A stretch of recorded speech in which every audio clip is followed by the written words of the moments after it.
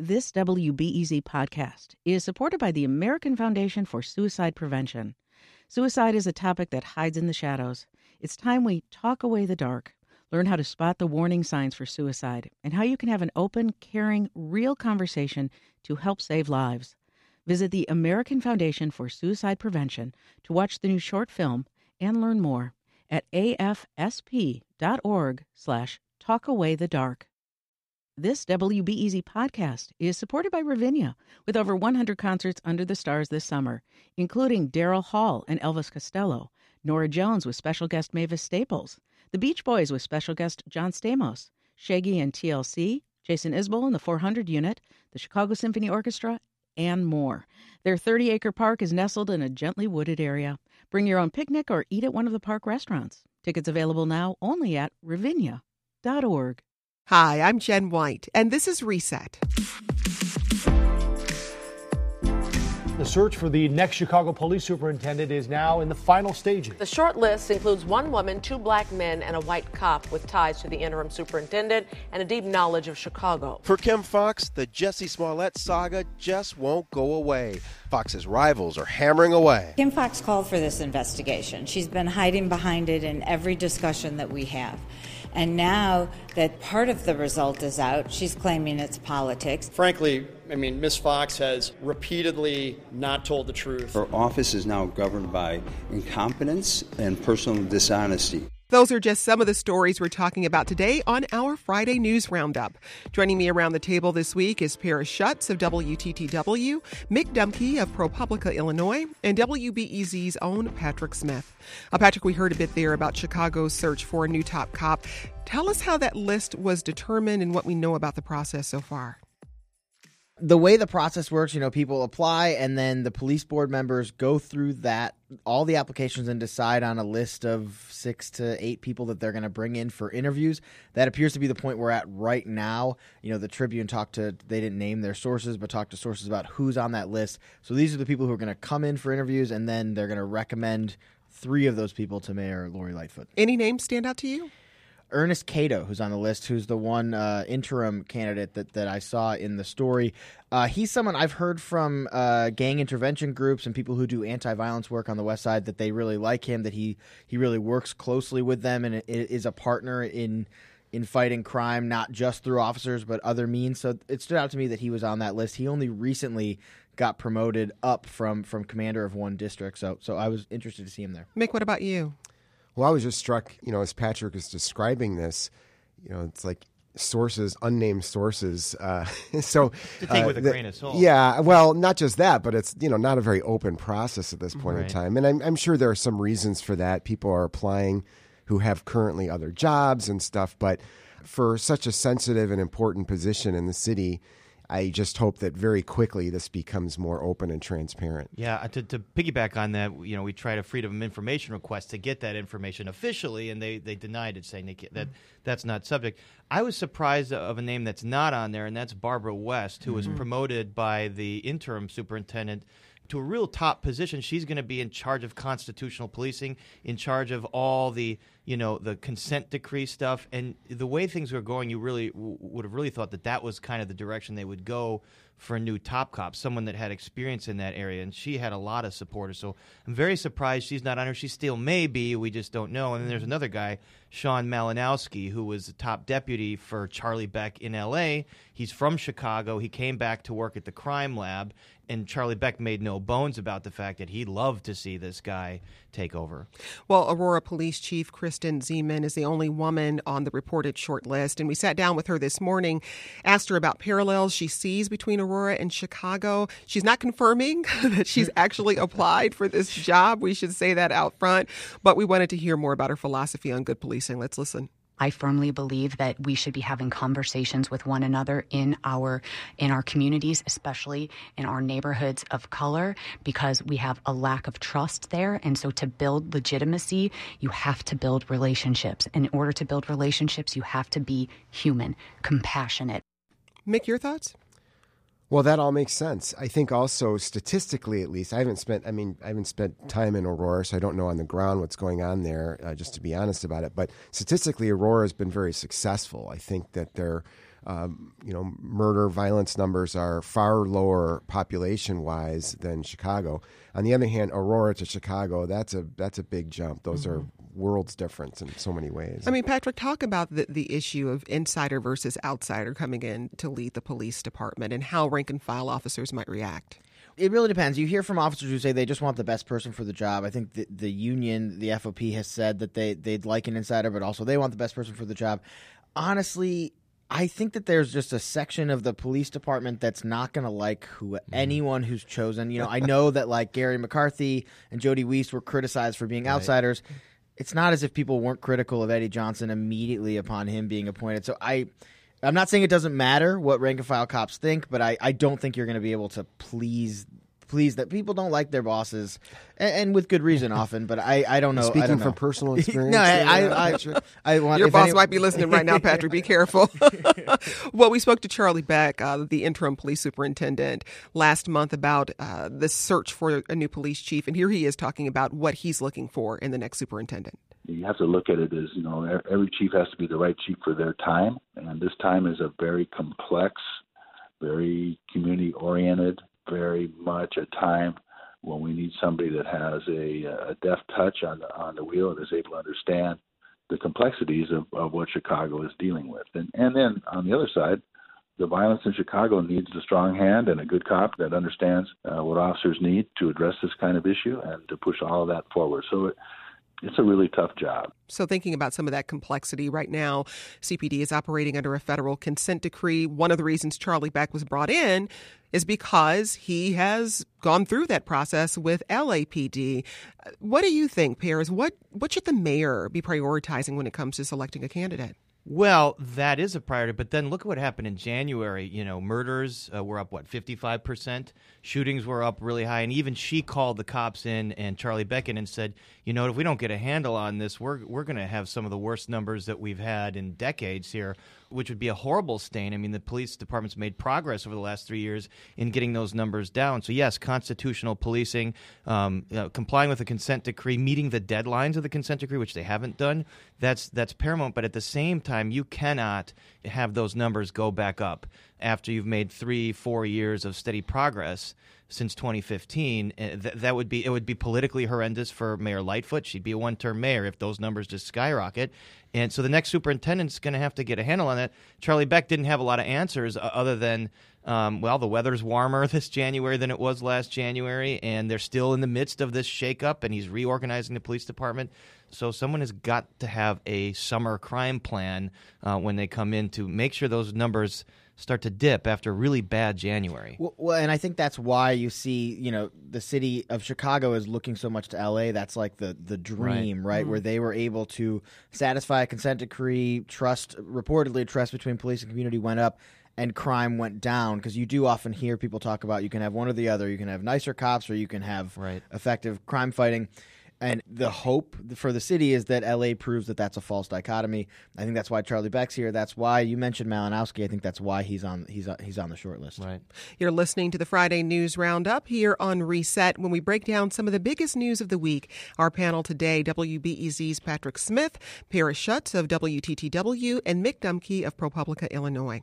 Some other stories we're watching today. A coalition of Illinois groups is backing new legislation that would bolster the state's ability to dispose of more prescription drugs. The Illinois Drug Take Back Act would have drug manufacturers pay for disposal of their unused products. It would also ensure disposal facilities are convenient to citizens. And Illinois State Police say they've stepped up their enforcement of people whose gun permits are revoked. That comes in the wake of last year's mass shooting in Aurora. They have succeeded in getting more people to account for their weapons, but data show the majority of people deemed too dangerous to own a firearm are never forced to give up their guns. I want to turn to another criminal justice story. Former Empire actor Jussie Smollett is once again facing felony disorderly conduct charges for allegedly staging a hate crime on himself last January. And this comes a year after prosecutors dropped nearly identical charges against the actor over the same incident. Patrick, clearly the story isn't going away anytime soon, but quickly explain why he's charged again in this case. You mentioned prosecutors dropping those charges. That was abrupt. There wasn't a good explanation for why they dropped that case. In fact, right after dropping it, they said they had an agreement with Smollett. He said, I did it. We had an agreement, but this shows that I'm not guilty. Anyway, sorry. Long story short, there was a special prosecutor appointed to look into this case. He was tasked with trying to figure out whether or not prosecutors did anything wrong here, and then also whether or not Smollett should be fully prosecuted for his alleged crimes.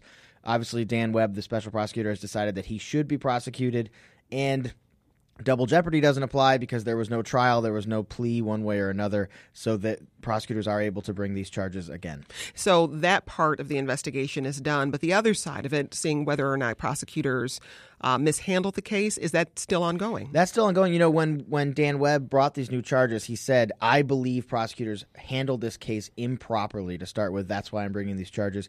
But he said that doesn't mean there was wrongdoing necessarily. He's still investigating. He's going to file a written report about that part of it. When I don't know. What he did say was that he disagreed with the office's decision to drop those 16 charges, and the office said, "Well, we have precedent for this. We do this all the time in similar cases." But then he said they could not turn over any documentation that proved their point, that what happened with Jussie Smollett was standard, and they had handled many similar cases like that. They have no written proof of that. Yeah, I remember when they dropped those charges, I went and looked at cases where disorderly conduct was the highest charge. There were plenty where the final outcome was community service and a payment of a fine, which is what happened with Smollett.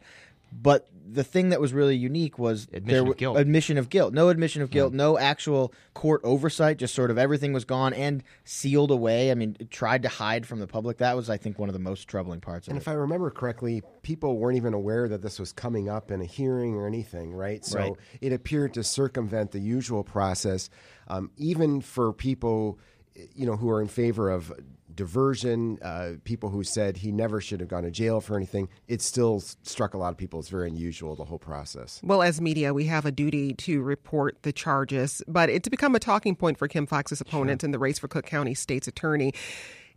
Is this story not going away because a famous person is involved? Or because there are valid concerns about how the case was handled? Because there are valid concerns about that on the table, Paris? It's definitely both, but there's just questions that are unanswered. That's why it's not going away. We still don't have an adequate explanation. It's known that she had that conversation on the phone with Tina Chen, Michelle Obama's former first lady, very close with Valerie Jarrett, that involved this case. And she recused herself, but she still seemed to have that Kim Foxx still seemed to have her fingerprints on it. And then, knowing that there was this involvement, still dropped those charges without any real explanation. So we still need to get to the bottom of what happened. Politically, if this is all that Dan Webb comes up with, then I don't think it hurts Kim Foxx that badly politically. Well, and that's the question I have, is whether or not this is really a central issue to voters. I had a doctor's appointment the other day, and a news story came on the television in the waiting room about it, and the woman sitting next to me just gave the heaviest soul deep sigh. She said, "I am so tired of this story." Right. And it made me wonder how much do everyday voters really care about this, Mick? Well, I think that people for whom it's important have already made a decision probably about who they'll support or who they won't support. So I don't think the fact that the indictment came through versus just the whole mess of the case up until the point of the indictment, I don't think that really is going to change too many people's minds. I think there's a real strong pro-Kim Foxx group, or groups out there, and there are people who wouldn't vote for her for anything at this point in time. And I don't think this latest development helps her because she can't change the subject, but I just don't think it necessarily helps her opponents either. Well, what she'll say is, don't judge me on one case. I mean, they put a statement out saying, don't judge this one case. Look at all the expungement, my record of low-level offense expungement, which is what you elected me to do. She has delivered on that. She's got an enormous support in the African-American community, community leaders, preachers, all that. She got an endorsement today from Senator Tammy Duckworth, Bernie Sanders, Elizabeth Warren. So unless Dan Webb comes back and says there was massive corruption in the way she handled the Smollett case, I don't think it hurts her politically. Patrick, jump in here. Your thoughts? Well, I think that there's people who know a lot about this case who will decide whether or not it's important to them. What I'm curious about is probably a large group of voters who don't know a lot about it and just sort of know there's some kind of cloud of scandal around her. That I could see that hurting her more than people who know specifically a lot about the case. People who just keep hearing bad stuff. They think they hear bad stuff about her. I don't know how big that chunk of voting is. That, to me, would be the concern for She's also Fox. got jumping in. She's got the Democratic Party support in Cook County. Yeah, got all that machinery behind her to turn out the vote. So until something big breaks about it, that's not going to change. Plus, she's got 3 opponents, none of whom has the name recognition that she does. And just remind us who they are. Donna Moore, Bob Fioretti, and is it Bill Conway? Bill Conway, yeah. I was afraid I was going to screw that up. But he's a former military officer, Bob Fioretti, former alderman, who's now run for several other offices since he was in the city council, and Donna Moore, who's a former prosecutor and has ran for the state's attorney against Kim Foxx 4 years ago as well. I just don't see, Conway's got a lot of money. His dad, I think, has given him close to $5 million. So that has sort of made him, at least on the surface, the most marketable candidate or opponent of Kim Foxx's. But I'm not sure if he particularly has momentum. Bob Fioretti still has some name recognition. Say what you will about his losing efforts in his last couple of campaigns. So I just don't know if any of the candidates have momentum. It's the old adage, you can't beat somebody with nobody, right? So do any of them have enough to cobble together? And if this is an election where, of course, you just need the most votes, you don't need a straight majority or anything. Well, and it's interesting if you look at the candidates, let's take Conway as an example. If you look at his platform, it's really not significantly different than Fox. What he says he wants. It's not as if anyone in the Democratic primary has gone to the law and order. We need to, we're just going to throw the book at people. That's not anyone's tactic. Conway is basically running as Kim Foxx, but without the Smollett thing, essentially. Right. So members of the Obama Community Benefits Agreement Coalition, or the Obama CBA Coalition, staged a sit-in protest outside Mayor Lori Lightfoot's office. Paris, tell us what was going on. Well, they've been arguing for a community benefits agreement for years. What they want now is any new housing that's built around the Obama Center, they want 30% of that set aside for affordable housing. And because their concern is that this big, new, gleaming tourist attraction comes in, it's going to raise property values, it's going to push people out of their homes. Mayor Lightfoot says we're negotiating. Obama himself has said in the past he is opposed to this idea of signing an agreement, a contractually binding agreement. He's like, who is the community? Why is this group or that group representative of the entire community? How do I know that there aren't other folks in the community that don't want this, that want the higher property values? That's the point here, is that we're trying to improve the community. We're trying to bring new construction and new businesses. So, but they've been very organized. The thing that's ironic is they're doing the thing that Barack Obama taught community members to do 30 years ago, and they're doing it against Obama. So Lightfoot is, she's got a tough line to toe here. I mean, she's going to have to come up with something that makes them happy. But and there was a proposal that she put forward. What was included in that? Other aldermen have put forth other proposals. They're still negotiating. Yeah. It basically comes down to how much is going to be affordable housing. All the city-owned property there, is that going to go to affordable housing? Because she can't have the Obamas say, well, we're going to pack up and leave now. Right. And I think the mayor's proposal was deemed just too weak. There wasn't enough commitment behind it. The 20th Ward Alderman, Jeanette Taylor, who was elected largely on the promise to work on this, the community benefits agreement, said it just didn't go far enough, and that they had already put forward their own plan and weren't looped into hers. And it also strikes me, Paris, that in addition to the groups doing what Obama used to do, Obama sounds like one of the officials he used to protest against by saying, well, who's really the community there? It's a very lawyerly public official kind of response to some pesky demonstrators. Well, we sat down with 2 members of the Obama CBA coalition this week to talk about the protest and what they want to see from the mayor around the issue.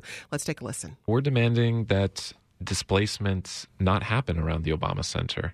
We want to see affordable housing required.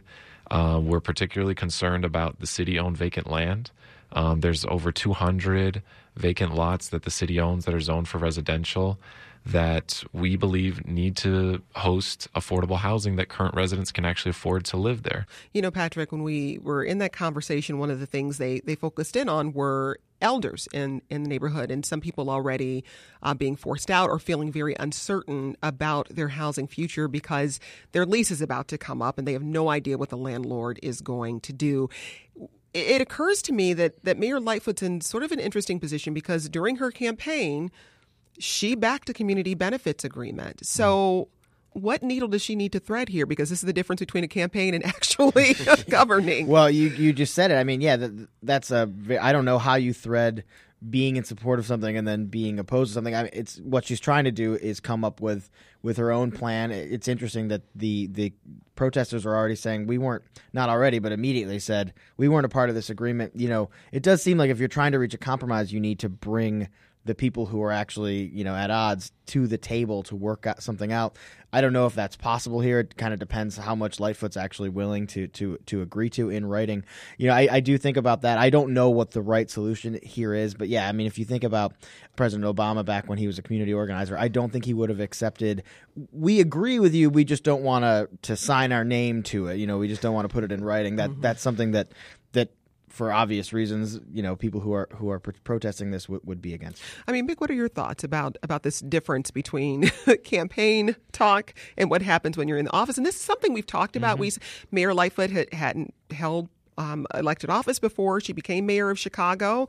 And there was a question about, okay, once you're actually in that position, once you actually have to govern and pull together coalitions of people to get your agenda passed, what is that going to look like? Absolutely. I mean, this happens to some degree after every election cycle, right? But particularly notable this time around when we had the incumbent mayor step aside and you had a bunch of candidates come in who all in the current environment were basically trying to out-progressive each other. Right. And Lori Lightfoot was dismissed by some of the critics on the left as, she's a former cop because she had been a prosecutor. She had done practiced corporate law. So a lot of people were questioning that she had these actual progressive credentials. And so she made a lot of promises. She quickly disappointed people even before she took office. We remember about the Lincoln Yards, the way she handled the Lincoln Yards development on the north side. She essentially stopped trying to fight it and let it go through in the waning days of the Emanuel administration.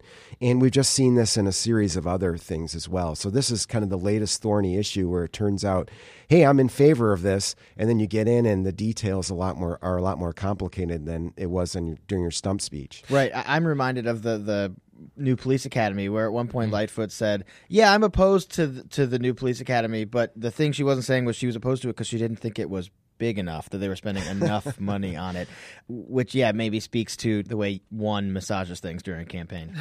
Well, Mayor Lightfoot has actually pulled the plug on her own plan to end aldermanic control over business signs. She has promised to end aldermanic prerogative over zoning, but that would require city council approval. Paris, just break down what's happening here. So the last conversation leads perfectly into this.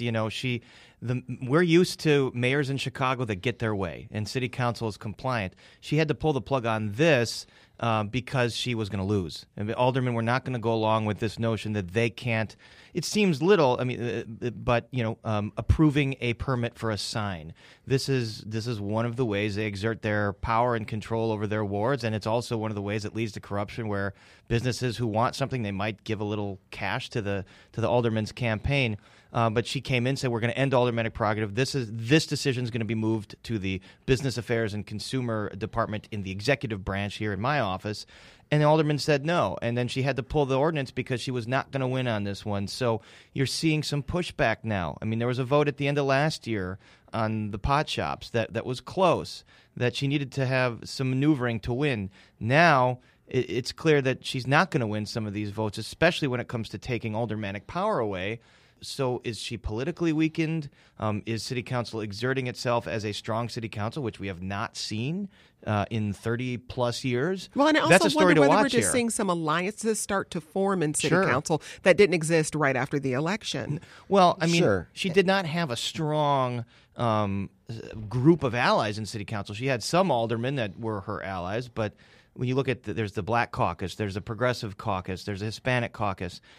Neither of those groups are firmly in her camp. They're not opposed to her, but there could be some alignment among them against her. So that's going to be an interesting dynamic to watch over the year. Mick, jump in here? Yeah, she's got some of the people who are the former progressives who are now part of her team, who are leading city council committees. And then you had a wave of even people who are further to the left who got elected last year. So there's a lot of I think there's a much broader range of thought, and there's a feeling that not everybody owes their seat to the insiders in a way that they used to. So you're going to continue to see these shifting alliances. I just very quickly like to come back to this particular proposal. There's also the possibility this just isn't very good policy. Mm-hmm. I mean, I've written about, many other people have written about how the city council spends so much of his time on this micro level, minutia kinds of stuff. And that coupled with Ed Burke corruption stuff that's been out in the last year, Lori Lightfoot came in and issued her decrees right when she came in to office, executive orders basically saying she's going to work to end aldermanic prerogative. But when you get right down to it, it is a legitimate question. Who should make this decision about a sign, if it looks good or if it doesn't look good? Probably 90% of these things are pro forma, it's paperwork. Yeah. But in the event that there's not, shouldn't there be some sort of local control? So I think it's a little more complicated than the campaign rhetoric. And you get into office, you actually have to govern, you have to work through the complications. It's just not as easy. I'm really interested in that. And this is an example of how the council works. Because, I've read your writing and others that's pretty persuasive of that the city council should be thinking about bigger, they should have a role in more important things than signage. But also, if I'm a resident, who do I want deciding whether or not a new business gets built or what a sign looks like or how zoning is changed? I want that to be someone who's close to me, who knows what's going on in my community.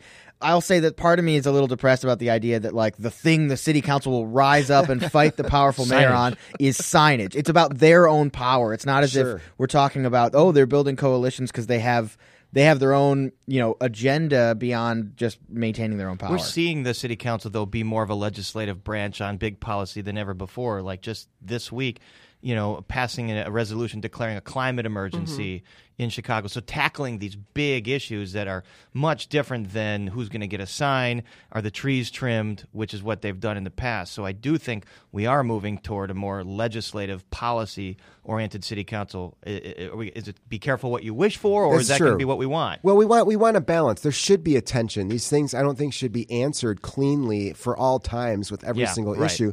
And even a seemingly little thing like the signage, I'm actually encouraged by this debate and this discussion, because for so long we all watched the city council handing its power over to the mayor. Basically, you do whatever you want. We'll give it all away. Just kind of leave us alone to rule over our little fiefdom. So now there's a discussion going on, even if it's about their fiefdoms. It's weird, you guys, but at least there's a conversation happening, and I think that's encouraging. You're listening to the Friday News Roundup here on Reset, when we break down some of the biggest news of the week. Our panel today, WBEZ's Patrick Smith. We've got Paris Schutz of WTTW and Mick Dumke of ProPublica Illinois. I just want to circle back to something we briefly spoke about in the first part of this conversation. On Tuesday, Mayor Lightfoot summoned Interim Police Superintendent Charlie Beck and 41 police commanders to City Hall for a meeting she calls Accountability Tuesday. Paris, what can you tell us about that? Well, this is what she did with Eddie Johnson every week when the numbers weren't very good. And I don't know that she had been doing this with Charlie Beck, but then we had the worst February weekend, was it 30 years that the city's seen? So she needed... It's deadliest February in 18 years. 18 years, okay. Yeah. Deadliest February in 18 years. So she needed to publicly do something and look like she was taking charge of this, because like we said, you can't let those numbers continue that way. So she called them in and, what's going on, guys? What are we going to do about it? And that's when Charlie Beck said, well, we're still in the reorganization. The weather was warmer. We got to get better. But what can you really say? I mean, to a certain extent, you can't really control the crime numbers. It's going to ebb and flow.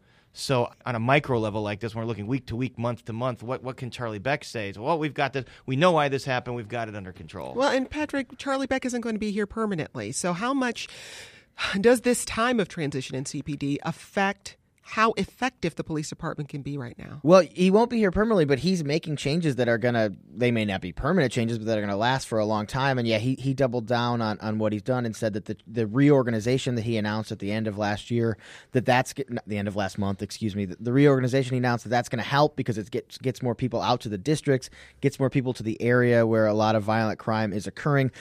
Paris is exactly right, though. I'm picturing criminologists cringing when they hear about a weekend being a reason to reassess or look at what we're doing on violent crime. You cannot make strategic decisions based on a week, a month, a day. And if the city is doing that, I don't know that they are, but if they are, that is a mistake. I'd say more troubling is that Tribune investigation about the clearance rate. Because they're touting the clearance rate is always terrible, abysmal in Chicago, and they're saying, well, now it's past 50%. We're doing much better. And then the Tribune did this fascinating investigation looking into what are those numbers, and it's higher. It was the Sun-Times. I'm sorry. The Trib has done some great work the last couple of weeks, but that one was the Sun-Times. Credit where credit's due. The Trib reported on bail reform. On bail reform. Yeah, and they did this analysis, looked at this analysis by Cook County Chief Judge Timothy Evans, and they say it's based on flawed data. Let's listen to a quick clip. We found that the main study produced by Chief Judge Timothy Evans to support his initiative of bail reforms contained data that was flawed. It contained analytic methods that also were flawed, and conclusions about the impacts of those reforms that were overstated. So his report was released in May, and it noted that Chicago saw no increase in violent crime after judges began implementing bail reforms, but his office's definition of violent crime was limited to 6 crimes. Patrick, really quickly, tell us why this matters. Well, it matters because we need to have accurate information, and our public agencies should be transparent. But I will say that the Tribune did a great job by making sure that our public officials are telling the truth and being transparent, but they didn't come to any conclusions here. And I think it's easy to read their story and think, oh, they're saying actually bail reform is making us less safe. They did not say this in this. All they said was that this report, we need more data to really analyze it. Well, we're going to have to leave it there. That's it for the Friday News Roundup. Thanks to our panel today, WBEZ criminal justice reporter Patrick Smith, WTTW host and political correspondent Paris Schutz, and ProPublica Illinois reporter and columnist Mick Dumke. Thanks, guys. Thank you. And that's today's Reset. Join us for the Sunday edition of the podcast when we sit down with stage and screen actor Carrie Coon. You may have seen her in the 3rd season of Fargo on FX or in Avengers Infinity War. Well, now she's starring in the play Bug at Steppenwolf Theater. Until then, have a great weekend. I'm Jen White. Let's talk again soon.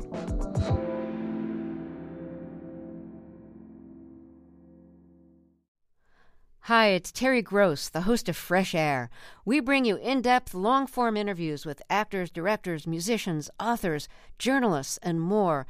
Listen to our Peabody Award-winning Fresh Air podcast from WHYY and NPR.